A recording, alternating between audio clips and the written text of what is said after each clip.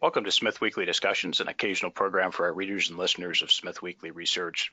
Please note this program is a private discussion and everything contained herein is for entertainment and educational purposes only. With that, we hope you're in a comfortable position, along with your favorite beverage, to enjoy the discussion. We remind our audience to examine the show notes attached to each of our shows to better understand how our program functions. Before we get into our discussion, we want to say thanks for questions coming from our audience of Smith Weekly, including Cindy W., Paul M., and Jackie A. On the show today is Darren Lebrenz, President, CEO, and Director of Pure Gold Mining, a Canadian gold developer in process of constructing the Madsen Gold Project in Red Lake Mining District, Ontario. The company is listed on the Toronto Venture Exchange under the symbol PGM, on the London Stock Exchange under the symbol PUR, and also on the US OTC markets under the symbol LRTNF. Darren, welcome back to the show. Thanks. Happy to be on the show. Well, Darren, I think most folks know about Pure Gold at this point in our audience, and they know a bit about you based on our past discussion. Let's talk about the market for a moment. Thoughts on where we are with gold price and sentiment. What are you seeing out there? Yeah, obviously we've seen a pretty solid move in the gold price over the last 4 to 5 months. It's particularly important from our perspective. When you look at our project, we came up with a feasibility study in February that had a gold price of $1,275 per ounce as a base case. Foreign exchange rate of 75 cents US buys one Canadian dollar. And that translates into a Canadian dollar gold price of somewhere around $1,500. Today we're sitting at about $2,000. And so with the project, having significant infrastructure in place, we really are leveraged to that change in gold price. And it shows our after-tax net present value moving from about $250 million to $400 million at today's prices, generating just under $1 billion in cash flow. So very significant from our perspective. When I look at the trade turmoil that we're seeing across the world and the move towards negative interest rates in most of the developed economies, I certainly think that we're in a period here where we're going to continue to see strengthening in the gold price. And I think it really bodes well for us with our project coming online. I think we're perfectly timed to the market. Yeah, absolutely. I think there's a lot of good stuff going on out there, and I don't know that everybody is yet to fully realize the ramifications of $1,400 and $1,500 gold and what that can do to a number of solid producers out there, which it appears Pure Gold will be one of those shortly. Well, Darren, take us back a few months and tell the audience about the board decision to move ahead with construction at Madsen, and tell us what you ended up doing for the full finance package. Sure. So we have, again, we released our feasibility study in February. This feasibility study is based on a portion of our mineral resource. As you know, we've been very successful in extending the deposit with new discoveries along strike, and we took a portion of that, put it through a feasibility study, came up with a mine plan that generates a 12-year mine life. Again, very low capital cost at 95 million Canadian for initial capital, and generates the $250 million NPV, a 30+% IRR after tax, using that $1,275 US dollar gold price. And so the board has made a decision to move forward and a decision to construct subsequent to our financing. So the financing came really in 2 stages. The first was an equity financing, which was $47.5 million Canadian. Key to that financing were 2 strategic investors. And so we saw our key strategic, AngloGold Ashanti, come in and maintain their pro rata position. And so they currently are a 14% owner of Pure Gold. And we saw Eric Sprott come in with a investment of $20 million US, or 20 million Canadian dollars, which puts him at just about 10% of the company. And those really were key to us. Obviously when I sat down and spoke with Eric, he recognizes the value that we have in our feasibility mine plan. But a real key driver for him was the opportunity for transformative growth. And so what do I mean by transformative growth? Well, really you can look to his experience with Kirkland and the Macassa mine, or more so the Fosterville mine. Fosterville was I guess you could say many companies broke their pick on it, trying to move it forward. And it really was initially Newmarket that started drilling deeper down in the deposit, and ultimately Kirkland, who's realizing the value of increasing grade with depth, and that's turned turned into be a real cash cow. We've got the same sort of situation just to the north of us at the Red Lake mine. I was there as chief geologist in the mid-1990s when they were starting to drill the high-grade zone. That transformed the Red Lake mine from a 50,000 ounce producer at sub 10 grams to a 550,000 ounce producer at 77 grams. And that discovery was made in the heart of the deposit. We feel that at Madsen Red Lake, we have the exact same opportunity. We've got, our high-grade zone at depth is the 8th zone. It's open. It runs 2 to 3 times the average grade of our mineral reserve. And we've got a pierce point that's a kilometer below the base of the reserves that shows the deposit is still persistent to depth. So that was kind of what drew in, Eric as a lead strategic. We followed that up with a project financing package with Sprott Resource Lending. That package includes a $65 million US debt facility and a $25 million US callable gold stream. The callable gold stream we've received the proceeds for, and it requires us to effectively transfer over 5% of production at 30% of spot price. But important to us, it is callable with a couple call dates 2 and 3 years out where we can repurchase the entire stream back. So collectively, we've got a 95 million US debt package. We raised 47.5 million in equity. Today, we're sitting on just under 90 million Canadian in cash as we commence construction, and we've got 55 million US in undrawn debt in that facility. So there were a couple criticisms for the terms of parts of the financing, mostly on the grounds of the gold price when the terms were announced. But the shares, obviously, the shares moved around a little bit there. But any comments on those criticisms? Yeah, I mean, with respect to the timing of our equity financing, it was pretty clear to the market that we were moving forward to production and development of our asset, and I think to a sense we had a bit of an overhang on our share price. Clearly, we don't have a crystal ball. We had no idea which direction the gold market's going to go, and it could change in any given day. For us, the balancing there was looking at the opportunity of the quality of the shareholders we were bringing in. And so I mentioned Eric Sprott, AngloGold Ashanti. These are key strategic shareholders, whom, along with Newmont Goldcorp and Rob McEwen, collectively hold over 30% of the company. That was a real value driver for us, and these are shareholders that are supporting us as we move the project through into production. We also saw some significant institutional investment in that equity raise, and importantly, the combination of the equity raise and the project financing facility gives us a lot of flexibility so that we can continue to explore, continue to drill, and continue to show that growth potential that we see in the project as we move forward into construction without being concerned about moving our working capital too low as we bring in the first gold pour towards the end of next year.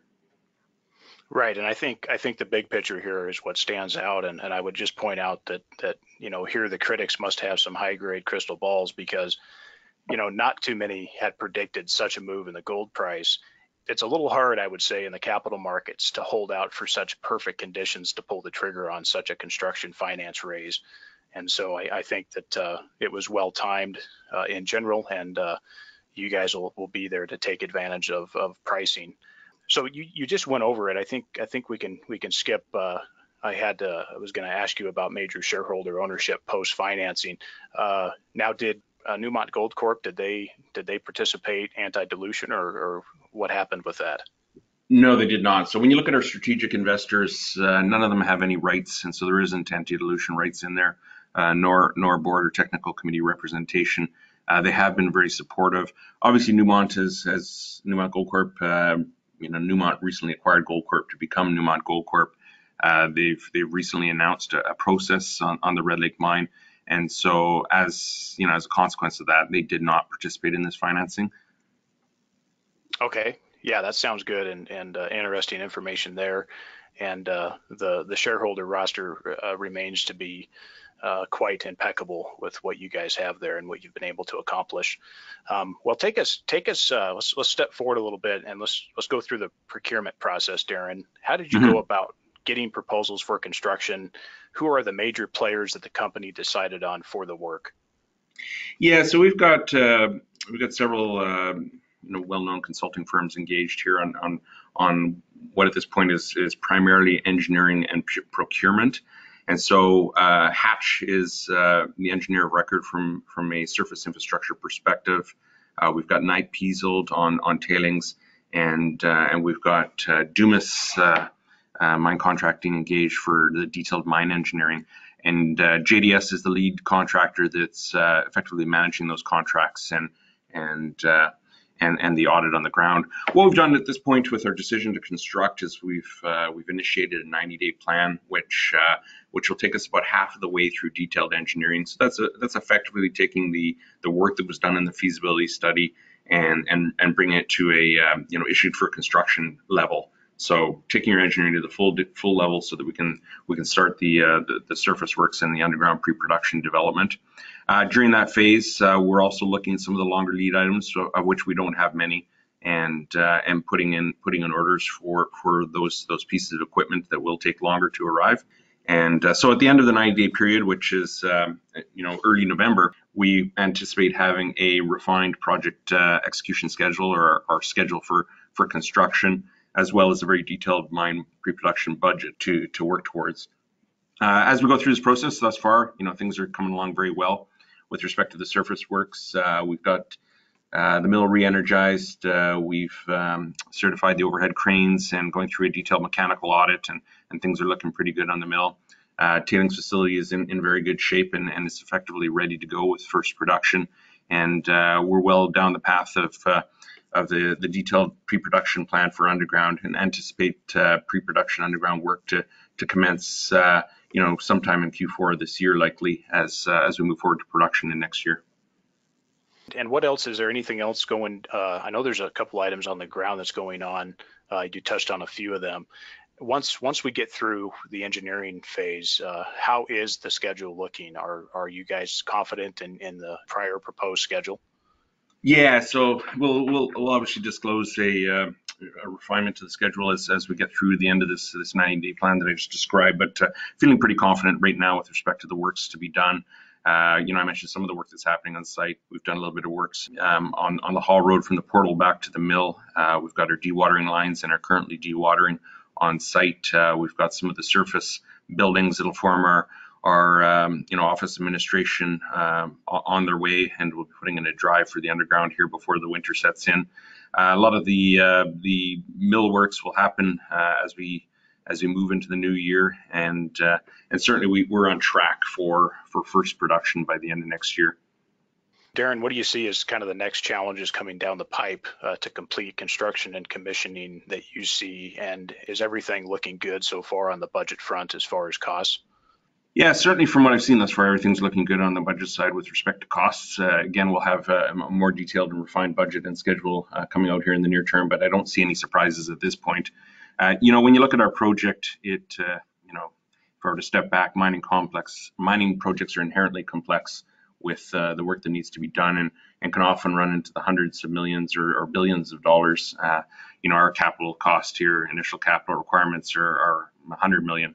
And the reason it's so light is because some of those key pieces are already in place. So again, we have a mill, we have a tailings facility, we have a shaft, we have an underground access via a portal and ramp. And so those pieces are already there, and we can leverage those for construction. The added benefit there is it really does de-risk things. When I look at capital projects, generally where do things go off the rails from a capital perspective? It's often earthworks. So these are earthworks around your key pieces of infrastructure, like the mill foundations, and importantly, the tailings management facility, earthworks around that. If you don't have the right geotechnical information, you can end up doing a lot more work, and obviously that can become quite a cost. With us having a mill in place, concrete's great shape, it's metal clad building that's in great shape, our tailings facility is effectively good to go. That really does reduce the risk on capital cost overruns. And it also really reduces the risk from a timing or scheduling perspective. So that leaves me, pretty comfortable about where we stand today. The key here is to get underground and get our people engaged. We are moving from a company that is relatively light from an employee perspective to, a company that on average life of mine will have about 340 employees. And so we're working right now to put the right people in place so that we can initiate our underground pre-production development work likely sooner than what we saw in the feasibility study, to give us the opportunity to open up those initial mining stopes earlier and start building out an inventory in advance of commercial production. And Darren, is there any, on the Pure Gold team side, is there any key construction managers that you'd like to point out on the Pure Gold side that's overseeing the operations? Yeah, I'll highlight a couple people and a couple people that we will be engaging. So obviously Ken Donner is our VP operations. Ken has got about 30 years of experience in the mining industry, and virtually all of that experience is in underground mines, very similar to the one that we're constructing. The first 20 years of his career were mine management, and so he operated mines like the Snip mines, Snap Lake, Julietta for Bema, Macrace for Oceana. The last 10 years he's been engaged in really a very similar phase to what we're in right now, which is bringing mines into production. And so he's a very key individual that we have on the team for moving the project forward. We engaged Dmitry Demaniuk a few weeks back, or a couple months, I guess now, time's flying along, but he's our engineering manager, so he's working very closely with JDS, Hatch, and Knight Piesold in terms of being part of the owner's team, managing those key consultants for moving the project forward. He's a mechanical engineer by background and has been doing this kind of work for virtually all of his career. And so he's very skilled at managing these types of contracts.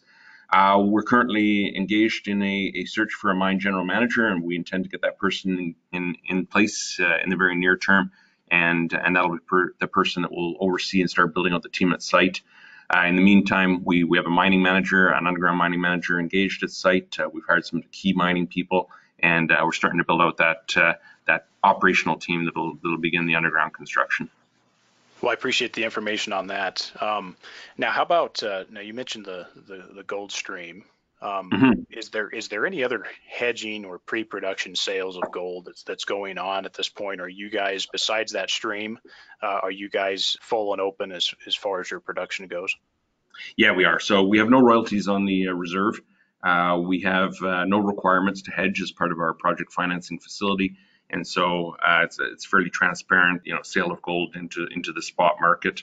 Again, we feel pretty strongly about the direction of gold right now, and I do believe that the Canadian dollar is going to remain fairly flat for some time. So we think we've got a great opportunity here with all of our costs in Canadian dollars and a rising US dollar gold price. Well, that sounds good. Over on the community and regulatory front, any issues on that front as construction progresses? No, certainly Red Lake is it's a very well-established mining community. Gold mining has been occurring in the area since effectively the area was founded back in the 1920s. The Newmont Goldcorp Red Lake mine has produced somewhere north of 20 million ounces to date, and has been in continuous production since 1945. So there's been, I would say, a real buzz in the community about a new operator in town, and we've been generating a lot of excitement. There's been a fantastic response to our search for some of the skilled labor that we'll require to build the mine, and thus far, the community interaction we've had has been fantastic.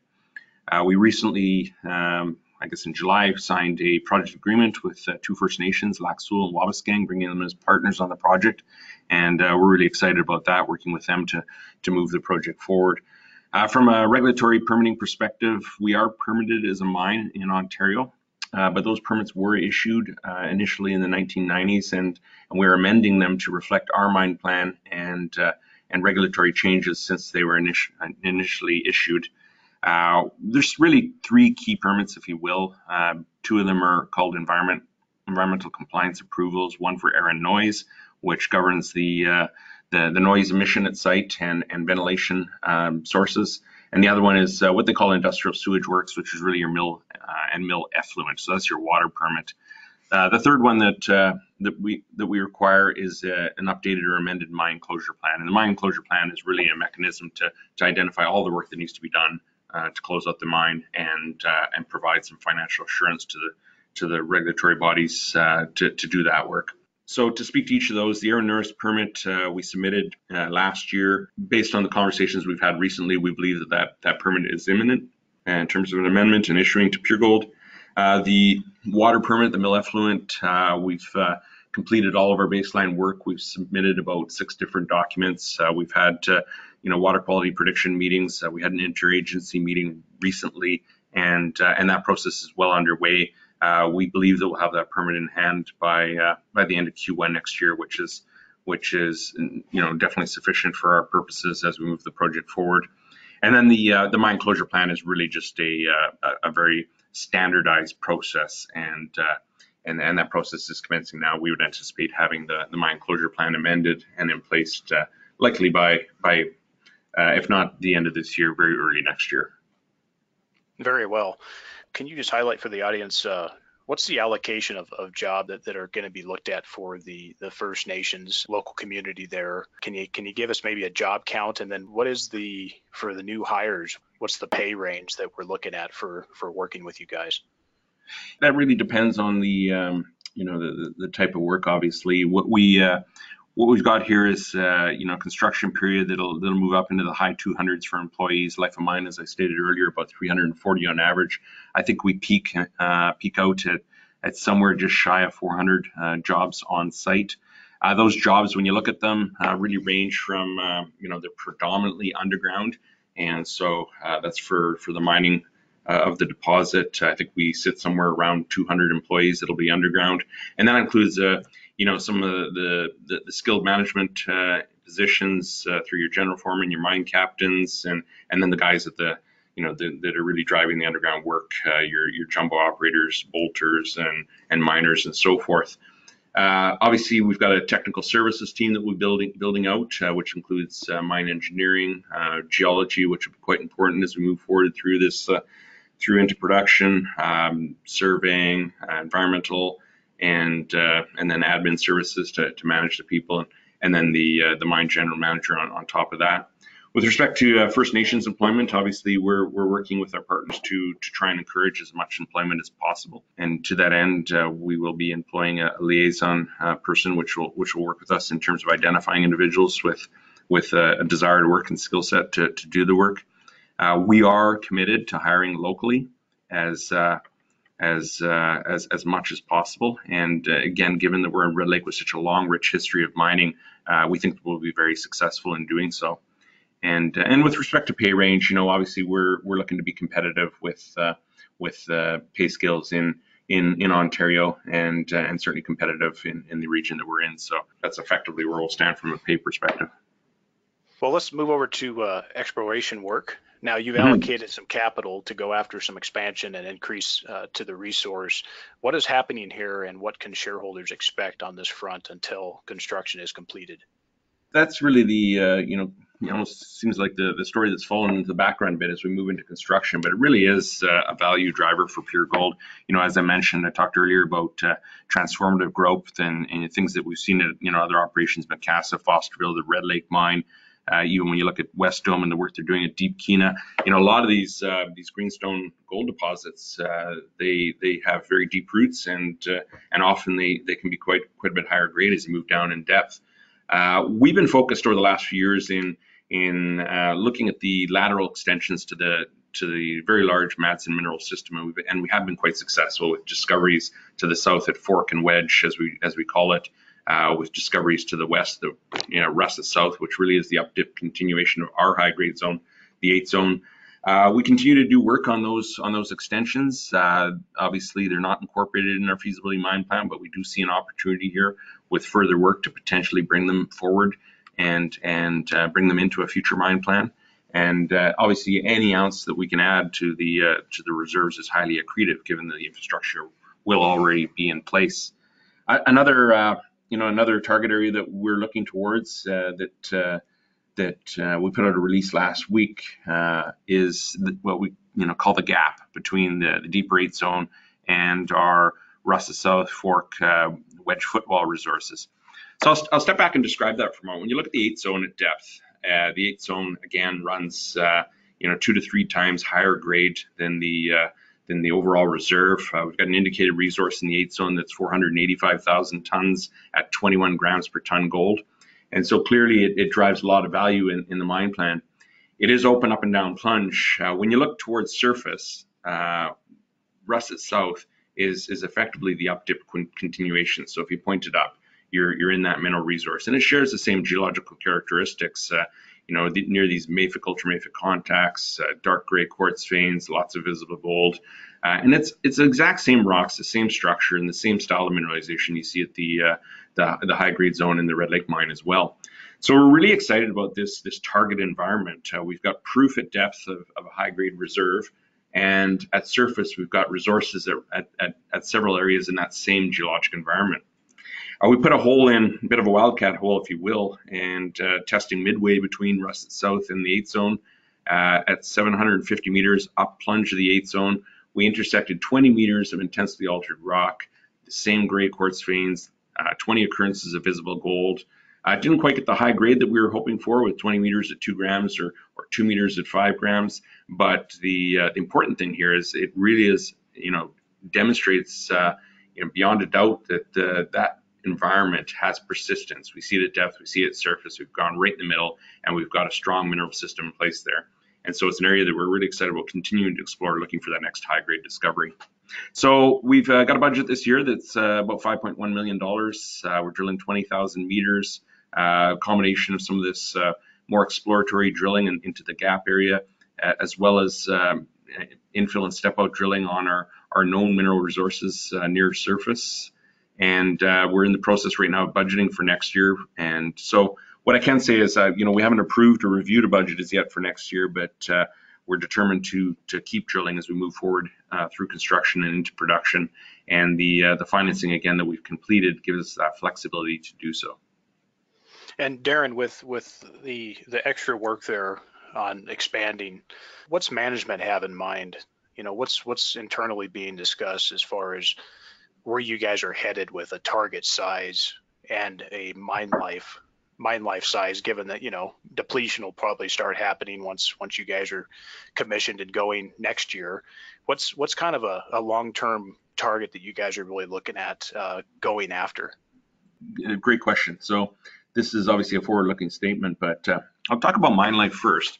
When you look at our feasibility mine plan, we've got a 12-year mine life that peaks out at 125,000 ounces, shows 5 years in production that exceeds 100,000 ounces. This is a portion of our mineral resources, I stated earlier. And so when you look at our extensions, we've got about just shy of 500,000 ounces there that's not currently in a feasibility study or in a mine plan that's open. So we continue to drill there with the goal of ultimately not only extending mine life, but looking at an opportunity to potentially scale the plant and impact the production profile. And so, on average, we're producing just shy of 100,000 ounces in the feasibility mine plan. Our goal here is to show 10 years of production that's, somewhere in that 100 to 150,000 plus ounces per annum. And we think we have a pathway to do that with further work on the mineral extensions near surface. And so that's kind of priority number one. Priority two is, when you look at the mine life itself, my view is that this is not a 12-year mine. This is has the potential to be a multi-decade mine. And so why do I say that? Well, when you look at our mineral reserve, we drilled a hole in 2017 at the base. It forms an anchor point for our reserve, if you will, that returned 34.6 grams over 4.3 meters. It sits at 1.3 kilometers vertical. And so it shows the system is very strong at the base of our reserve. We've got a hole that was drilled, I guess about 9 years ago now, that intersected the deposit at 2.1 kilometer depth. And when you look at that rock, it's got the same alteration, the same style of mineralization. It ran 1/2 ounce over 2 meters. And again, it shows that the system has, deep roots. It's in place. You lay that rock out next to what we test mined at 150 meters depth from our ramp, and it's identical. And so there's a 1 kilometer plunge line between those two anchor points. If you look at the top part of the mine, we've got an endowment of about 3,500 ounces per vertical meter. So if you wave your arms a bit and you do the math, 3,500 ounces times 1 kilometer is 3.5 million ounces. And so we think that kind of potential exists right below the bottom of our reserve. Clearly, it's quite expensive to drill from surface, but we'll be down there in year 3 at 800 meter depth. We'll be setting up the hang wall. We'll be starting to drill off that potential. And we're really excited about starting to show that deep upside at the Madsen Red Lake mine. So step out along lateral extents, looking to impact the production profile, and longevity to us is pretty clearly evident by the anchor points that we have in the mineral resource itself. Appreciate your insights on that. Now, with the production profile that's anticipated with commissioning and ramping up, once you guys start cash flowing at the current profile, what's going to be the focus? Let's just say that gold stays at 1275 or more. What will be the focus? Will it be a focus of using that cash flow at that point to drive down some of the finance side, or will more money be placed towards expansion? What's kind of the plan once you guys get to a sustainable situation? Yeah, obviously we're going to want to reduce the financing impact on the project as quickly as we can. Our intent would be to buy out the callable gold stream where possible, given a strong metal price environment. But having said that, we feel very strongly about showing that organic growth profile to the company and to the project. To that end, when you look at our feasibility plan, we have a pretty healthy drilling budget in there that we'll be continuing to try to convert inferred into a mineral reserve within the footprint of the feasibility plan, if you will. And our intention is to continue to redirect some funds to exploration activities, because again, we think there's an opportunity here to bring those ounces forward and through a scaling of the plant, show a impact on production profile and cash flow moving forward. Darren, how comfortable does management feel if we're at 1275 gold and you guys are producing as intended? How comfortable are you guys with your extra expenses, your G&A costs, et cetera? How comfortable are you guys not needing any further capital from the markets? Yeah, I mean, we feel really comfortable here at this point in time. When you look at our average after-tax cash flow over that first kind of 7-year period, we're looking at about $50 million at a $12.75 US dollar gold price. Life of mine about 537 million. And so we certainly have enough buffer there to cover off on working capital, corporate G&A, and some exploration activities at 12.75, and even lower than that, to be quite frank. Obviously, again, we're very leveraged to gold price, and again today we're looking at about $850 million in cash flow, life of mine, and so we think that we're going to be in a very strong position given how quickly we're moving this project into first gold pour. And at current prices and higher prices, obviously, even with all the other activities, you really see the rest of that just going to the bottom line. Yeah, I mean, I guess one thing I would say is we're quite an ambitious group. Obviously, our focus right now is to bring this project in and execute successfully. We see real organic growth opportunity here with the mineral resources that we have identified along strike of the main part of the deposit. I've talked about long-term growth down plunge, where we have an opportunity for transformative growth. And so we're quite excited about the potential of this very large land package. I don't think I have a real desire to be a single asset producer. And so obviously when we get into commercial production and have things operating smoothly, we would be looking to grow the company. Absolutely. If something doesn't come along before that, absolutely, I agree. So for potential investors who are on the sidelines listening, what would you say to them at this stage and at current price levels at Pure Gold? Why should they look at Pure Gold now? I think that when you look at Pure Gold and where we're at in our stage of development, we are developing an asset. We're moving into production, and traditionally that's a quiet period for companies. I would argue that we're a very unique company here in that our execution schedule, so our implementation schedule here is very short. We're not talking about a 4-year plan. We're not talking about significant permitting or significant capital cost overrun risks here. We're looking at a process that's going to take us into next year, and we're pouring gold. And so it's a very short window. When you layer on top of the financing flexibility that we have here and the organic growth opportunity that's in front of us, we are continuing to drill. So we're going to see news as we move forward into production, and every drill hole could be that transformative discovery that I've been talking about. And so I think that's it's an opportunity for investors to get in at a point where we think we're valued quite low given a rising gold price environment. So one thing I would kind of finish off on is statement follow the leaders. We've got over 30% of our company held strategically. AngloGold Ashanti holds 14% of the company. Eric Sprott is a 10% shareholder. Newmont Goldcorp and Rob McEwen collectively hold about 10%. And so these are individuals that have faith in management and in the project and see the opportunity for transformative growth. And we certainly do as management. Well, Darren, I appreciate the comments there. Let's leave it there. Thanks for taking the time to update us. Safe and steady progress with construction at Matson, and looking forward to speaking again soon. Thank you so much. I do as well.